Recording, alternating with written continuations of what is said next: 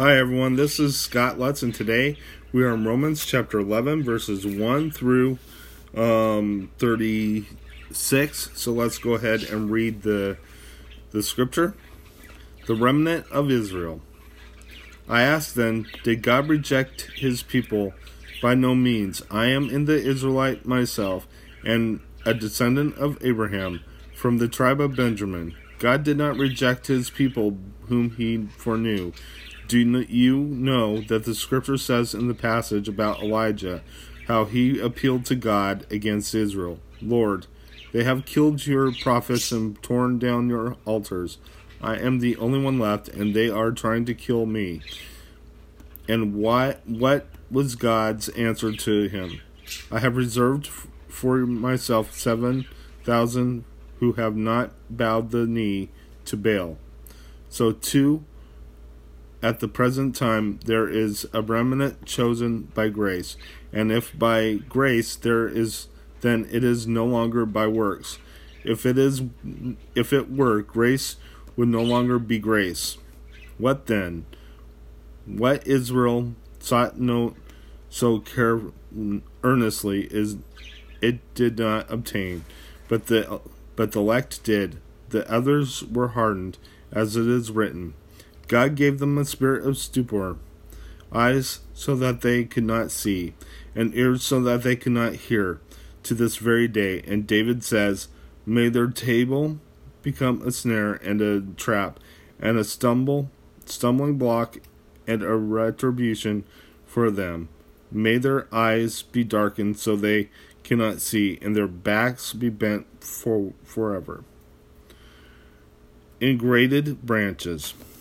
Again I ask, did they stumble so as to fall beyond recovery?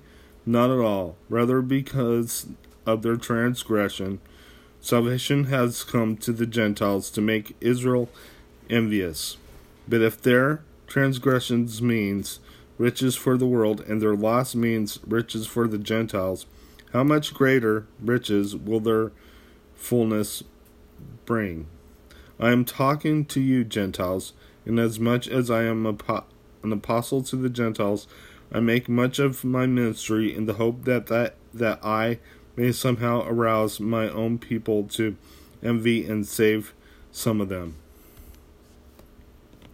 For if their rejection is the reconciliation of the world, what will their acceptance be but life from the dead? If the part of the dough offered as firstfruits is holy, then the whole batch is holy. If the root is holy, so are the branches. If some of the branches have been broken off, and you, though a wild olive shoot, have been grafted in among the others, and now share in the nourishing sap from the olive fruit, do not boast over those branches. If you do, consider this: you do not support the root, but the root supports you. You will say then, branches were broken off so that I could be grafted in. Granted, but they were broken off because of unbelief, and you stand by faith. Do not be arrogant, but be afraid. For if God did not spare the natural branches, he will not spare you either. Consider therefore the kindness and sternness of God. Sternness to those who fell, but kindness to you, provided that you continue in his kindness. Otherwise, you also will be cut off. And if they do not persist in unbelief, they will be gathered in. For God is able to grant them in again. After all, if you were cut off of the olive tree that is wild by nature, and contrary to nature were grafted into a cultivated olive tree, how much more readily will the natural branches be grafted into their own olive tree?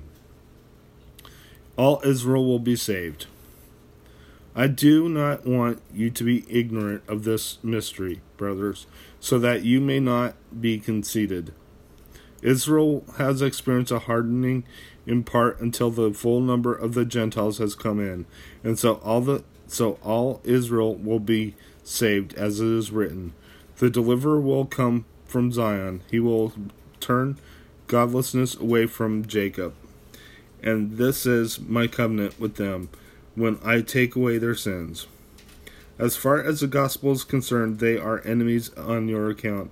But as far as the election is concerned, they are loved account of the patriarchs.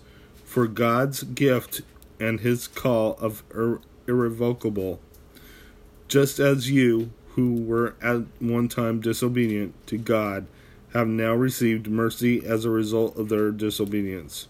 So they too have now become disobedient, in order that they too may receive mercy as a result of God's mercy to you. For God has bound all men over to disobedience, so that he may have mercy on them all. Doxology. On the depth of the riches of the wisdom of the knowledge of God, how unsearchable his judgments, and his paths beyond tracing out. Who has known the mind of the Lord, or who has been his counselor? Who has ever given to God, that God should repay him? For from him and through him and to him are all things. To him be the glory forever. Amen.